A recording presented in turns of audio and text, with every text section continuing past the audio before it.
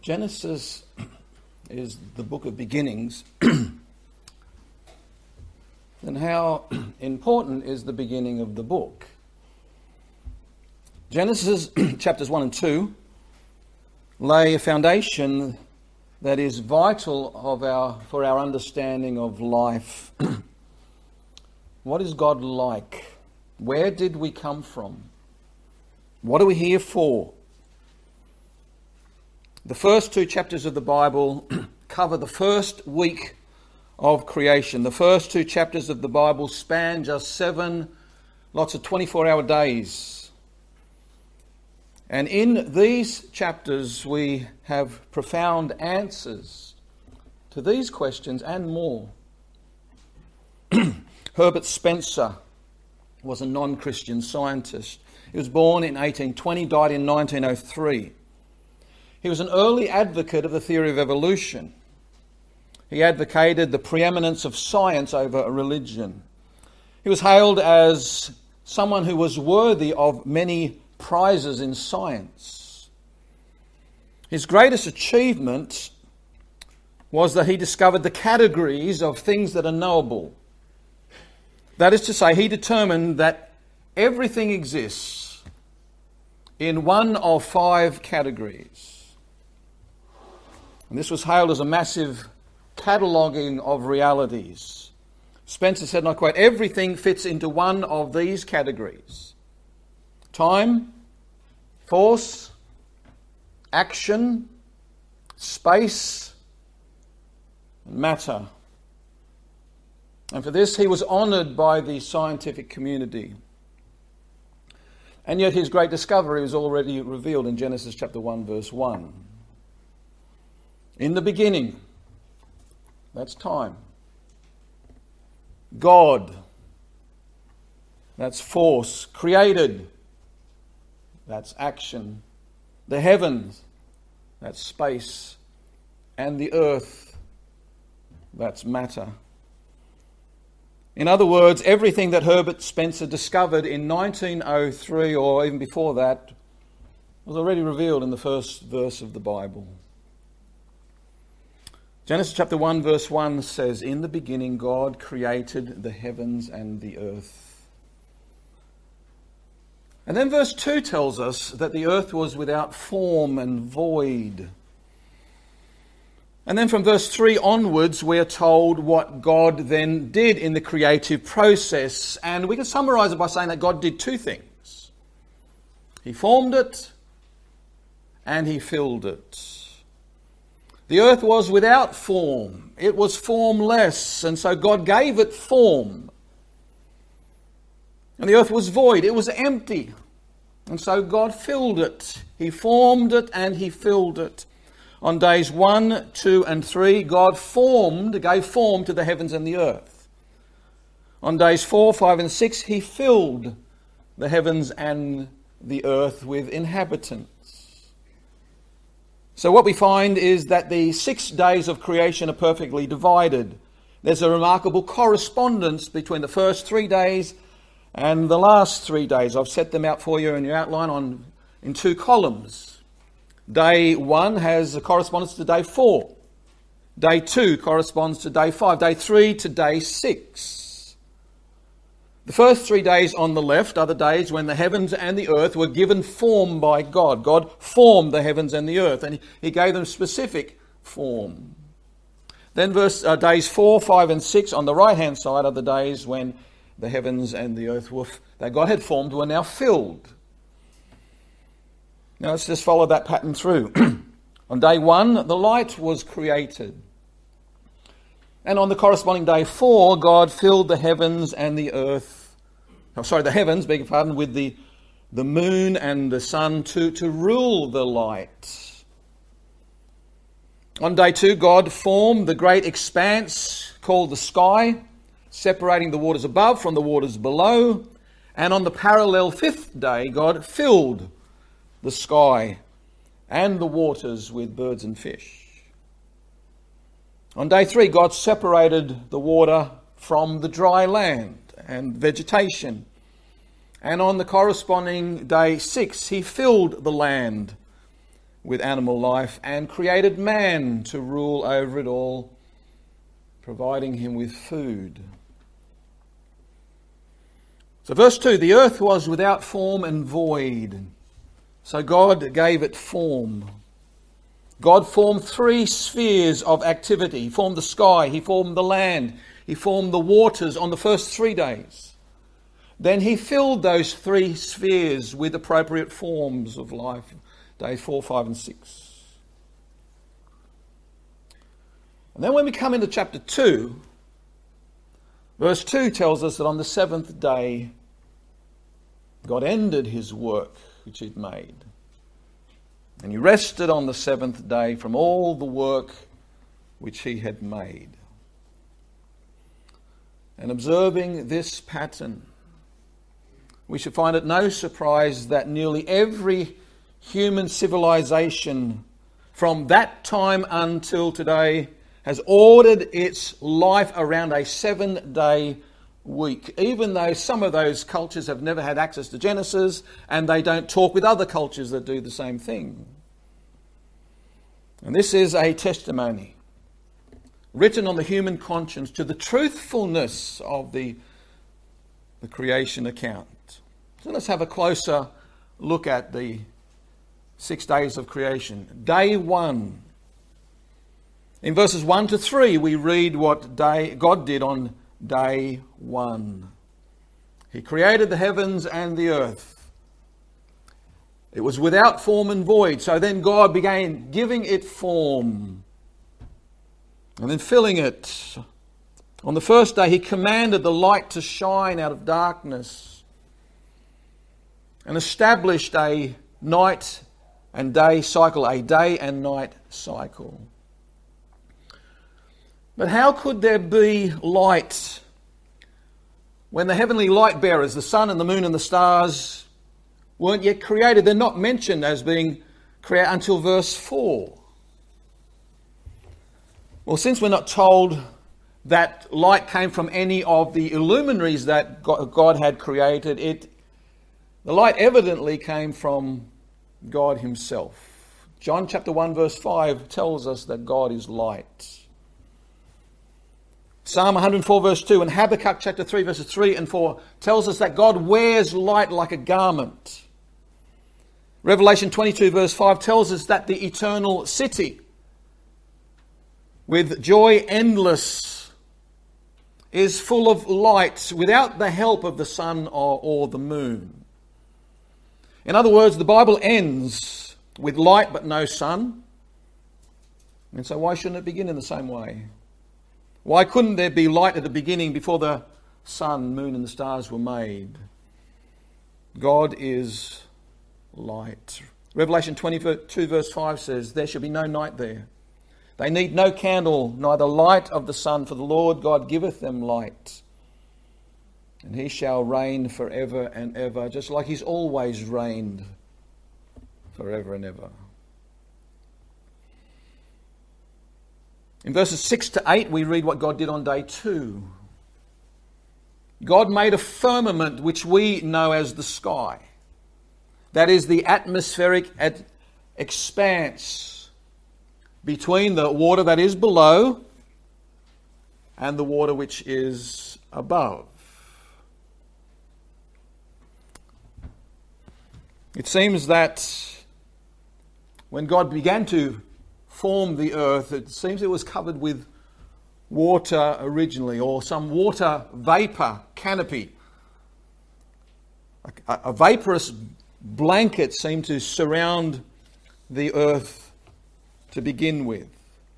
But then God separated the land mass from water which He kept below and the water which was then above, which is mentioned to us in the days of Noah, when tremendous amounts of water, unlike anything that we know today, tremendous amounts of water came crashing down. The waters of the great deep, it says, were broken up from underneath, and similar volumes of water came down from above.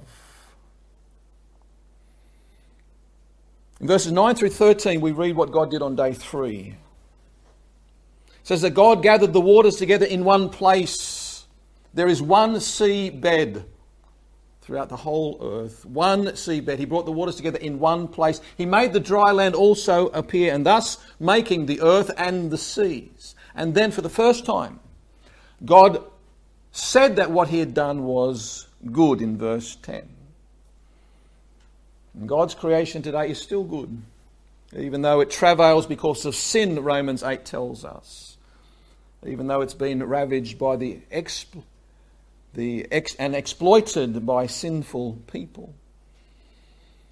God also caused plant life to appear. The grasses, the seed-producing herbs, the fruit-bearing trees. And God decreed that each would reproduce after its kind. In verses 14 to 19, we read what God did on day 4.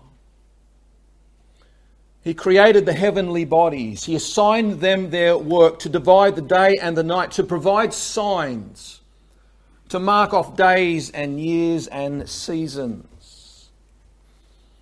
And before the invention of the clock or the compass, people learned to live by the cycles of nature. Navigators depended upon the stars to direct them consistently and precisely. Israel needed the help of those heavenly bodies to help them to remember their annual practices as far as feasts and holy days. Sometimes God even used signs in the heavens to speak to his people. In verses 20 to 23, we read what God did on day 5. God had created the sky and the waters. He filled them abundantly with living creatures. He made birds to fly in the sky, aquatic creatures to swim in the seas. Psalm 104 takes up this theme as being something for which God is worthy of praise. O Lord, how manifold are thy works. In wisdom hast thou made them all. The earth is full of thy riches. So is this great and wide sea, wherein are things creeping innumerable, both small and great beasts. And the new element that God added on this day, not only did he call it good, but it also says that he blessed the creatures that he made. And this is the first time the word blessed is used in the Bible. And this first blessing enabled the animals to reproduce abundantly and to enjoy all that God had made for them. In a similar way, God then also went on to bless Adam and Eve, the man and his wife. Chapter 2, verse 3, he went on to bless the Sabbath day. Chapter 9 tells us he blessed Noah and his family. And then as we go forward in the book of Revelation, we read that God blessed Abraham, made a covenant with him, which meant that everyone who by faith understood what it was about, they also would be blessed with faithful Abraham. This blessing has reached down to God's people today. In verses 24 to 26a, we read what God did on day 6.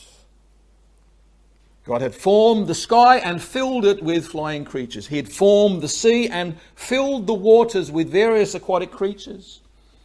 But now creation reaches its climax on the 6th day, when God now filled the land with animal life and created the first man and his wife who would have dominion over all of the earth and all of its creatures. And like the first man, animals were also made out of the dust of the ground, which explains why the body both of animals and people go back to the earth after they die. However, humans and animals are different. No matter how intelligent those animals are, they seem to be, or can train to be, animals are not endowed with the image of God as human beings are. Genesis 1:26 says, God said, let us make man in our image after our likeness. Genesis chapter 2 verse 7 says, and the Lord God formed man out of the dust of the ground and breathed into his nostrils the breath of life, and man became a living soul. Having formed man out of the dust of the earth, God now filled man with the life of God The verb formed suggests a potter making a work of art in his skillful hands. And indeed, the human body is a work of art, amazingly complex. Something that only the wisdom of God could design and only the power of God could create. And the physical matter for Adam's body came from the ground. His name means Adam, which means of the earth or out of the ground. But the life that Adam possessed came from God. And Psalm 8 tells us that this consideration of God's creative work should lead us, as Pastor Brendan helped us as we began the service, should lead us to bow down before the Lord in awe and wonder. Psalm 8 verse 1, O Lord, our Lord, how excellent is thy name in all the earth, who has set thy glory above the heavens. When I consider the heavens, the work of thy fingers, the moon and the stars which thou hast ordained, what is man that thou art mindful of him, or the son of man that thou visitest him? Thou hast made him a little lower than the angels and crowned him with glory and honour.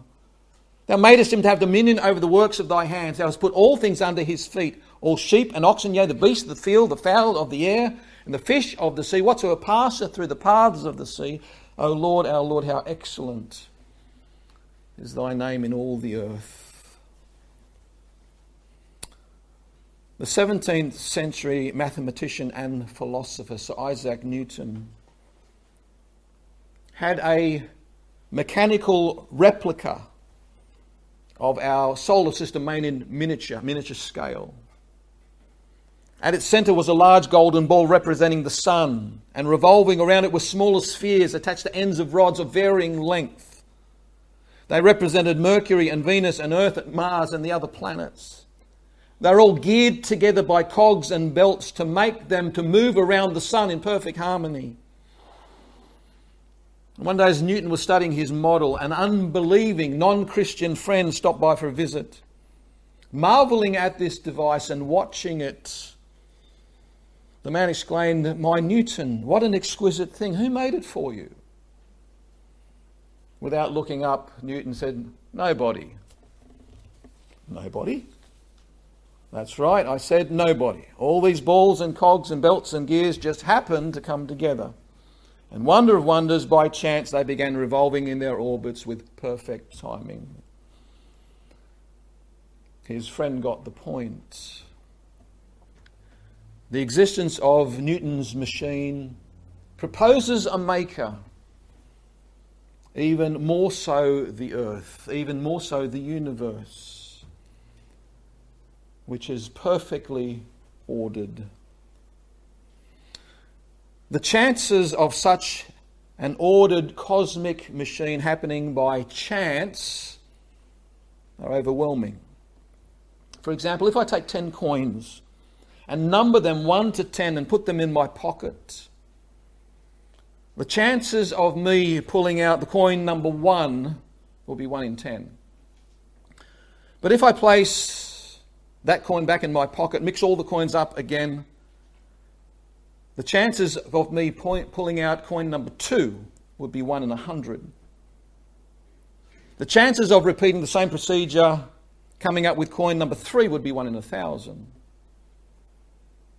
To do so with all of them, 1 through 10 in order, would be 1 in 10 billion. Johannes Kepler was the founder of modern astronomy.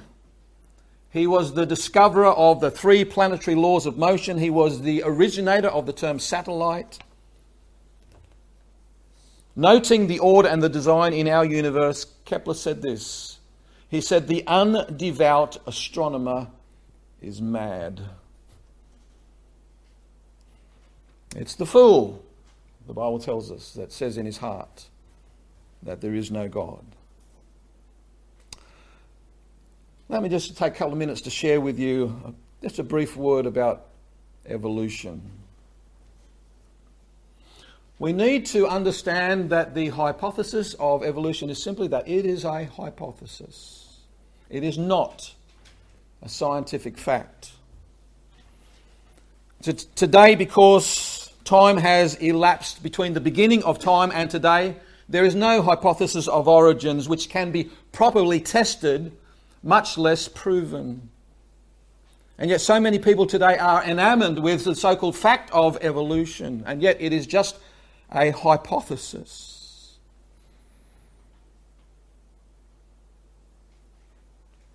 Not only can the evolutionary hypothesis not be scientifically tested or proven, there is no way it can at all be put together with the biblical account of creation, as if to force evolution into the biblical record. Let me give you 3 reasons why biblical account and evolution cannot be harmonized. 3 reasons why. Number 1, we are given no reason to believe that the 6 days of creation were anything but 6 literal days. We all know that Peter tells us under inspiration that one day with the Lord is as 1,000 years and 1,000 years as one day. We understand that. Time is nothing to God in that sense. But Genesis chapter 1 says over and over and over again that each day was followed by a morning and an evening.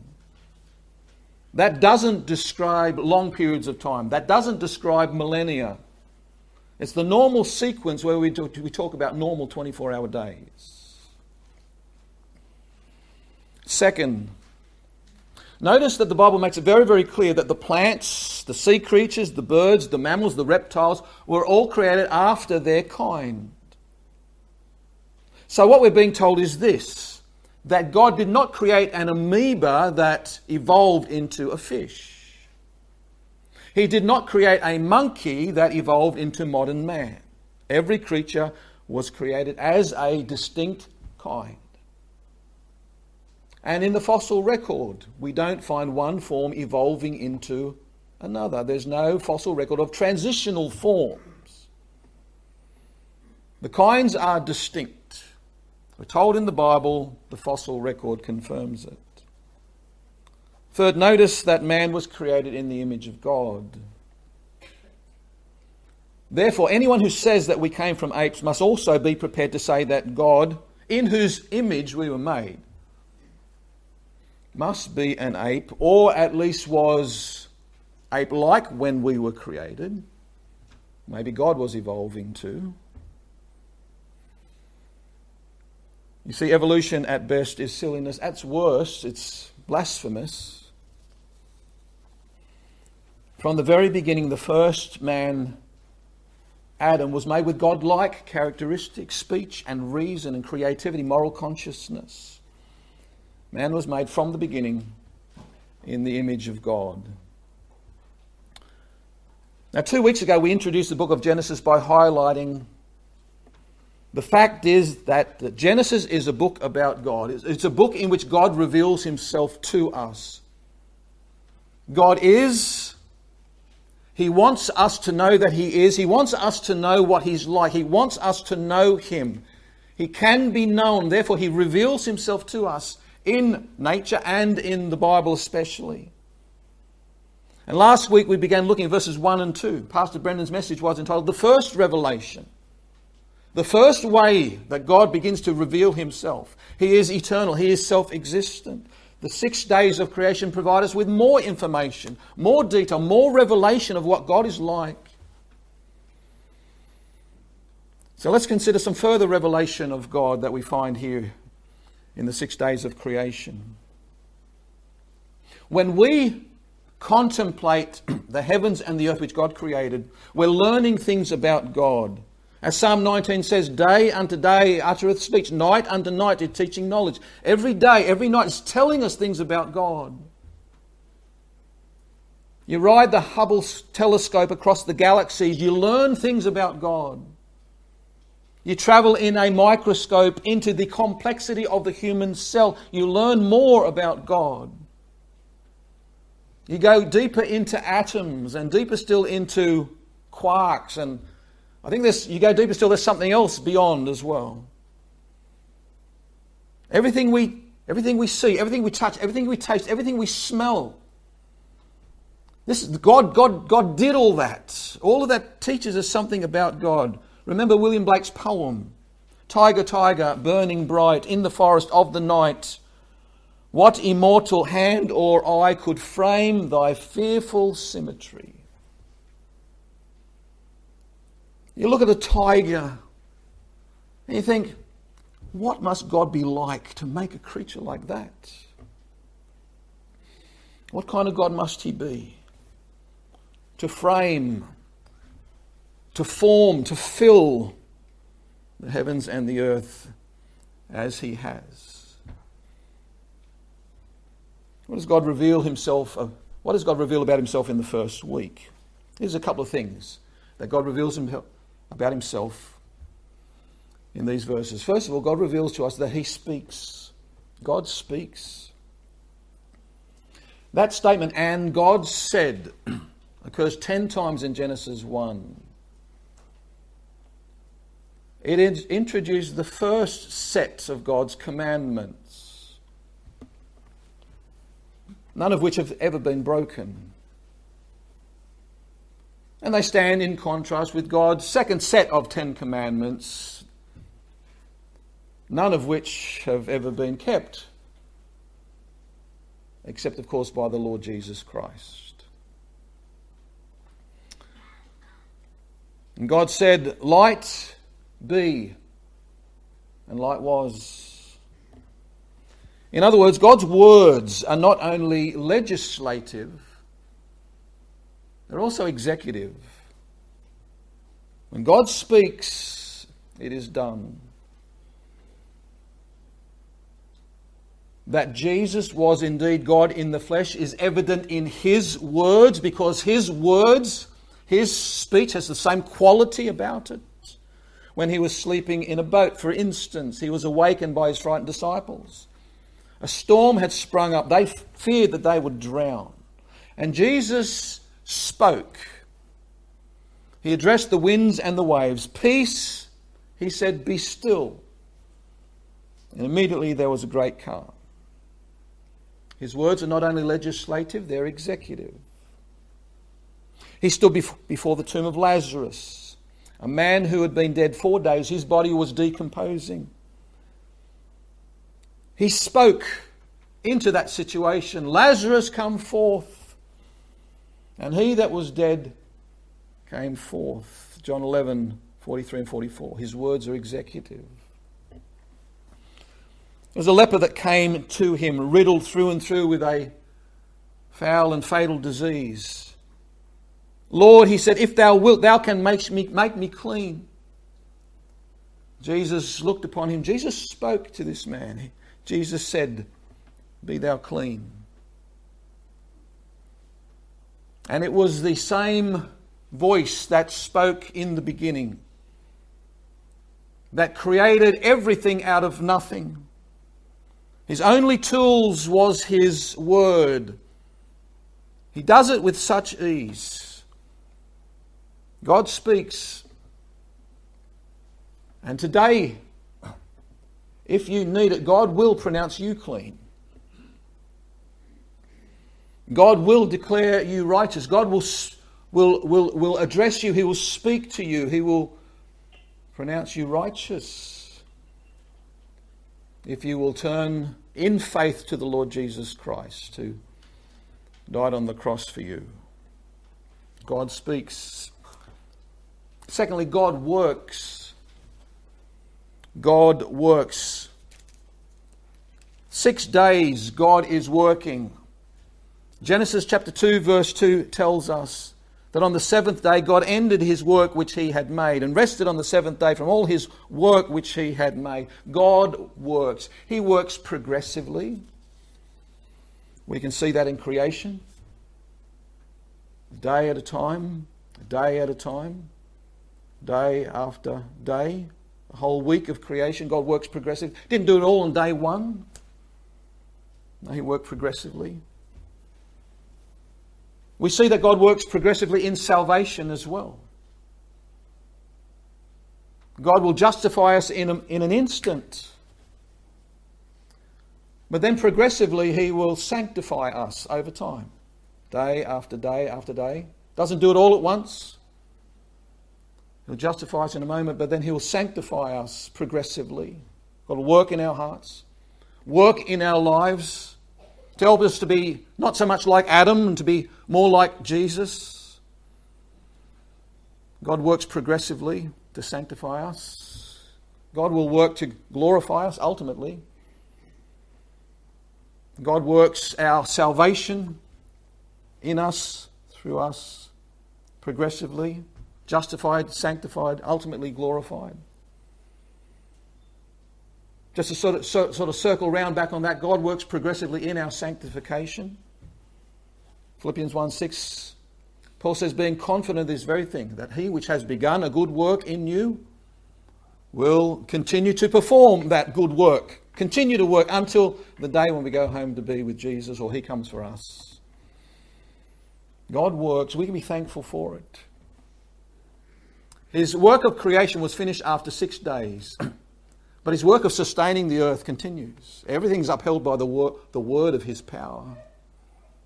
And His work in saving souls and sanctifying the saved and ultimately glorifying His people continues. Just a very, very brief word of personal testimony. Today, thankfully, I'm not what I used to be. 2 years ago, 3 years ago, 5 years ago, 10 years ago. God has continued His work. I'm not what I shall be. And I'm looking forward to that perfection, ultimately one day. God works progressively. Thirdly, God separates. God separates. From the very first day of creation, we can see that God separates. He established a principle of separation. Verse 4, He separates the light from the darkness. Verse 14 tells us He separated the night from the day. He separated the waters which are beneath from the waters which are above, verses 6 to 8. He separated the water from the land, verses 9 and 10. Through Moses, He commanded His people Israel to be separate from the nations which were round about them. And when they refused to do that, things did not go well for them. And that's not just written for their sake. It's not just history written for their sake. This is for our sake. We have to understand this. God separates. Brethren, we need to be careful. As we move around about the pagan nations round about us, we need to be very, very careful of our walk. Not to be conformed to the world. Keep ourselves unspotted from the world. God separates. Fourthly, God is perfection. God is perfection. In the Bible, the number 7 represents completion. It speaks about perfection, and the 7 days of the first week certainly bears testimony to the fact that God is perfect. Everything that He did was good, very good, perfect. No question about that. That's you read that, it's clear. But there is more. The late Hebrew University professor Umberto Cassuto, he pointed out that the structure of the days of creation is based upon a system of numerical harmony using the number 7. This is what he wrote, and I quote, "The work of the Creator, which is marked by absolute perfection and flawless systematic orderliness, is distributed over 7 days, 6 days of labour, and the 7th day set aside for the enjoyment of the completed task." But then he goes on to make these observations. The word God, Elohim, the word heavens, Sa'ayim, and the word earth, Eretz, which are the 3 nouns of the opening verse. In the beginning, God created the heavens and the earth. These 3 nouns are repeated in this creation account in multiples of 7. God occurs 35 times, that's 5 times 7. Heavens 21 times, that's 3 times 7. The earth 21 times also. In addition to this, in the Hebrew original, the first verse has 7 words. The second verse has 14 words, 2 lots of 7. The seventh paragraph, which talks about the seventh day, has 3 sentences. Each sentence has 7 words, and contains in the middle of the phrase, the seventh day. Cassato concludes, and I quote, "This numerical symmetry is as it were the golden thread that binds together all the parts of the sections and serves as a convincing proof of its unity." It does that. It's a remarkable piece of literature which speaks about perfection in every possible way, not just in observing what God did, but in the way that it talks about what God did. Yes, creation is very good. It is perfect because God the Creator is perfect. Number 5, God is supreme.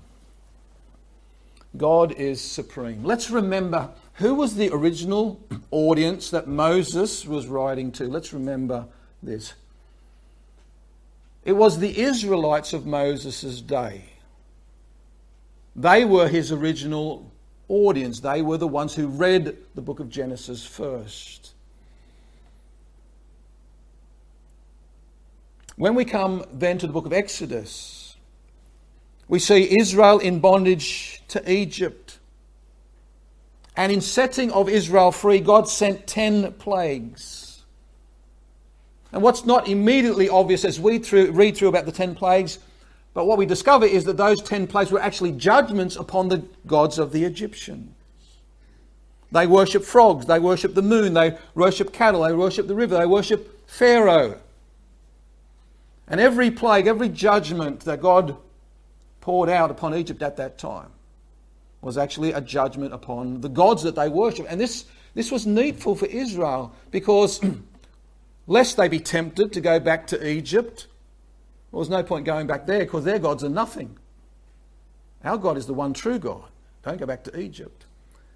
And as they thought about embracing the gods of the Canaanites, well, that wouldn't be wise to do either because those gods are nothing either. Our God is the one true God. And this is the message that God was trying to get through to his people as he rained down the plagues in the Exodus. And in a similar way, yet not so obvious, but in a similar way, the 6 days of creation are a polemic against the pagan mythologies of the surrounding nations. Each day of creation attacks one of the pagan gods in the Parthenon of deities in Moses' day. And in the creation work, the week, each day, God is saying, I am God, there is none else. On day 1, the gods of the light and darkness, they are dismissed because God is the one who made the light and the darkness. On day 2, the gods of the sky and the sea, they're also nothing because our God is the one who made the sky and the sea. On day 3, the gods of the vegetation, they are also dismissed because God is the one who made all those things. Similarly, day 4, sun, moon and stars. People worship the heavenly bodies. God almost treats them as nothing. He made the stars also. He doesn't even name the sun. He doesn't even name the moon. He doesn't even give them that credit. He said it's the greater light, the lesser light. He doesn't mention any names because you know what happens. The pagans had names for the sun and names for the moon and names for the stars. And in almost a dismissive way says God made those. So who's the greater one? Days 5 and 6 dispense with the ideas of divinity within animal kingdom. God made them. And finally, God made it very, very clear that humanity is not divine, while also teaching that all, from the greatest to the least, are made in the image and likeness of God. Thus, biblical reality replaces myth. God is supreme. God is supreme. And if you doubt that, go back to Genesis 1 and read it over and over again.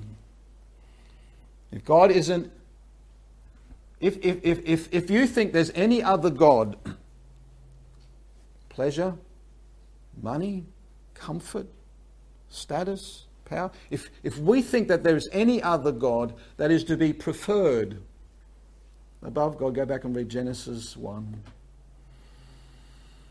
God is supreme. Number 6, God sees. God sees. It is repeated throughout Genesis 1 10 times, and God saw. God wants us to know that he sees. Proverbs 15 verse 3 says, the eyes of the Lord are in every place,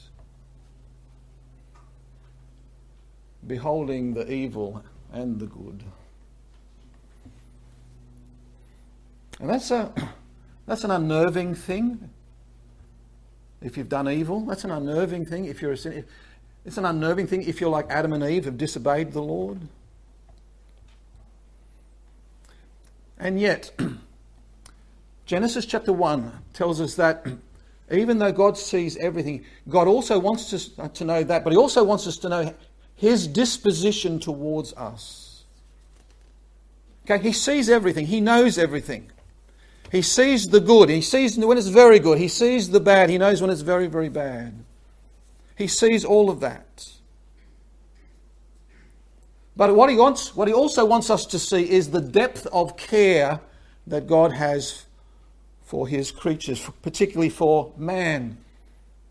You read the creation account, and what it does, it's telling us about the world that God created for man.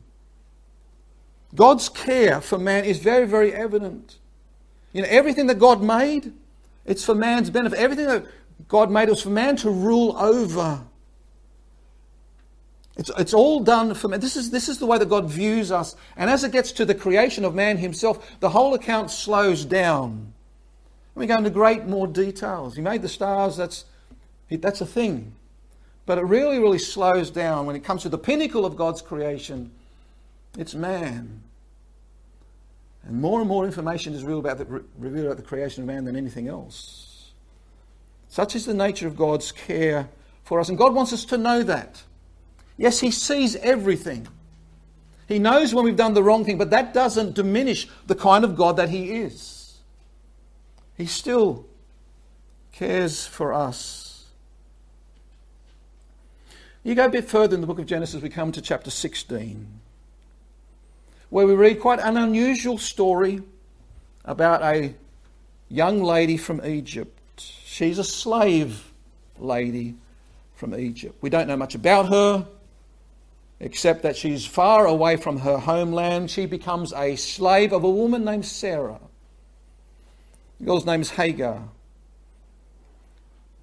And it's a bit of it's an embarrassing story in one sense, but it's also heartbreaking. Sarah and her husband Abraham, they have no children.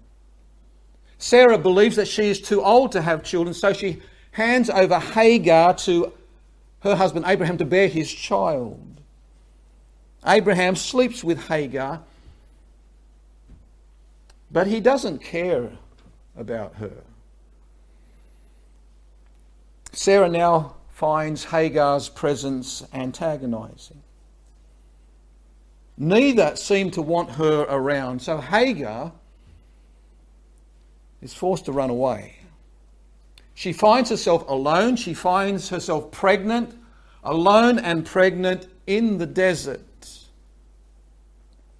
But then there's a surprise appearance by a messenger from God. The angel of the Lord comes to this slave woman, used, abused, rejected, abandoned.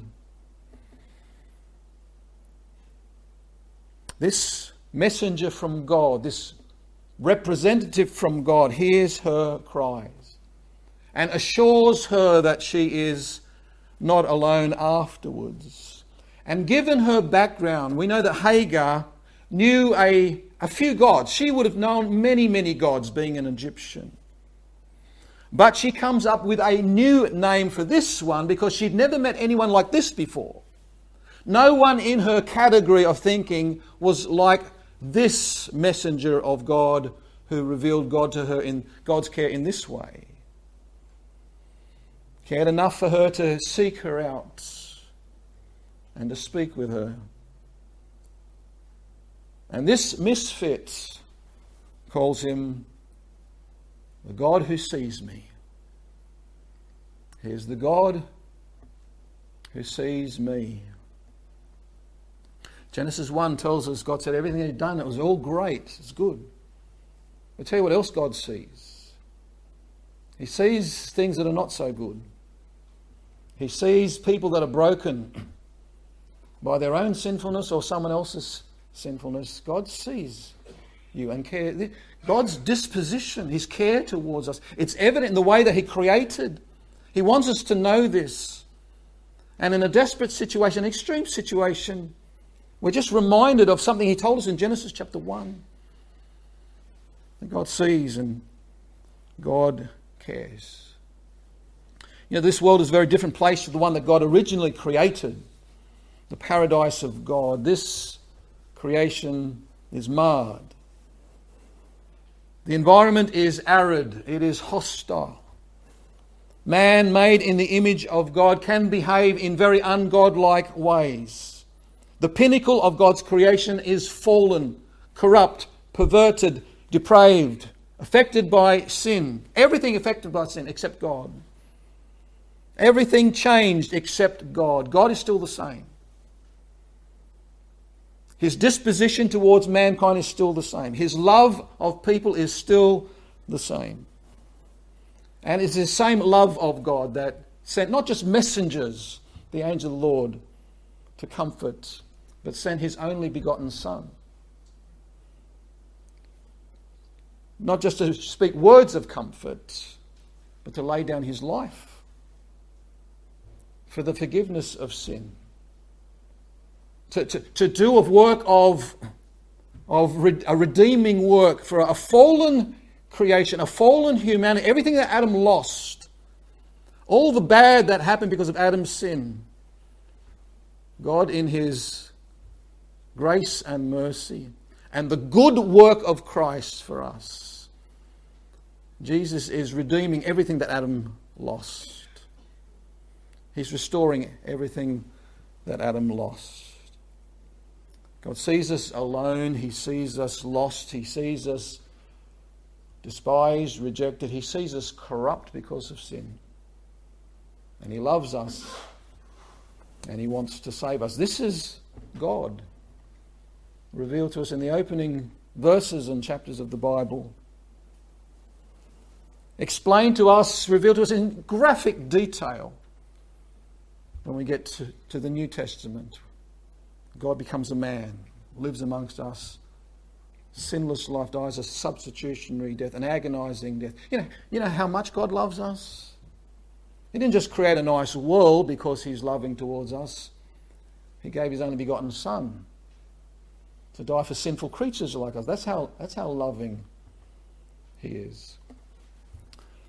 The Bible is a book of revelation about God. God wants us to know him. And what he reveals about himself in the opening chapters of Genesis is highly significant. And may the Lord continue to open our eyes to behold wondrous things out of his word. Let's pray. Heavenly Father, we want to thank you today for your word. As we look around about us, Lord, what we see confirms what we read in the Scriptures. There is beauty, there is wonder in your creation. It declares your power and Godhead. Every day it's sending out a message about what an amazing creator that you are. Lord, even the fallen creation, there's still plenty there that would cause us to bow down in awe and wonder at the wonder of your creative work. Father, we also want to thank you for what we read in the Scriptures concerning the kind of God that you are. In nature, we see your power and Godhead in the Scriptures. We see your love, your mercy, And we see very clearly what it is that you've done to save sinful people like us. Thank you for giving us the Lord Jesus. Thank you for giving us your Son. And Lord, I do pray that each one of us would respond properly to what you've revealed to us about yourself. Lord, that when we see the creation, that we would lift up our voices in praise to you. Lord, when we see the gospel, we see what you've done for us in Christ. Lord, I pray that our hearts would bow down before you. We lift up our voices in praise to you, thanking you for redeeming us by thy blood out of every kindred and tongue and people and nation. Lord, we praise you for the revelation of the gospel, the revelation of your grace in Christ. And Lord, we rejoice in these things. Lord, help us to be good stewards of the message of the gospel. Help us not just to keep the good news to ourselves, but Lord, that what we've seen and heard might be so significant in our lives we can't but share it with others. We pray this in Jesus' name. Amen.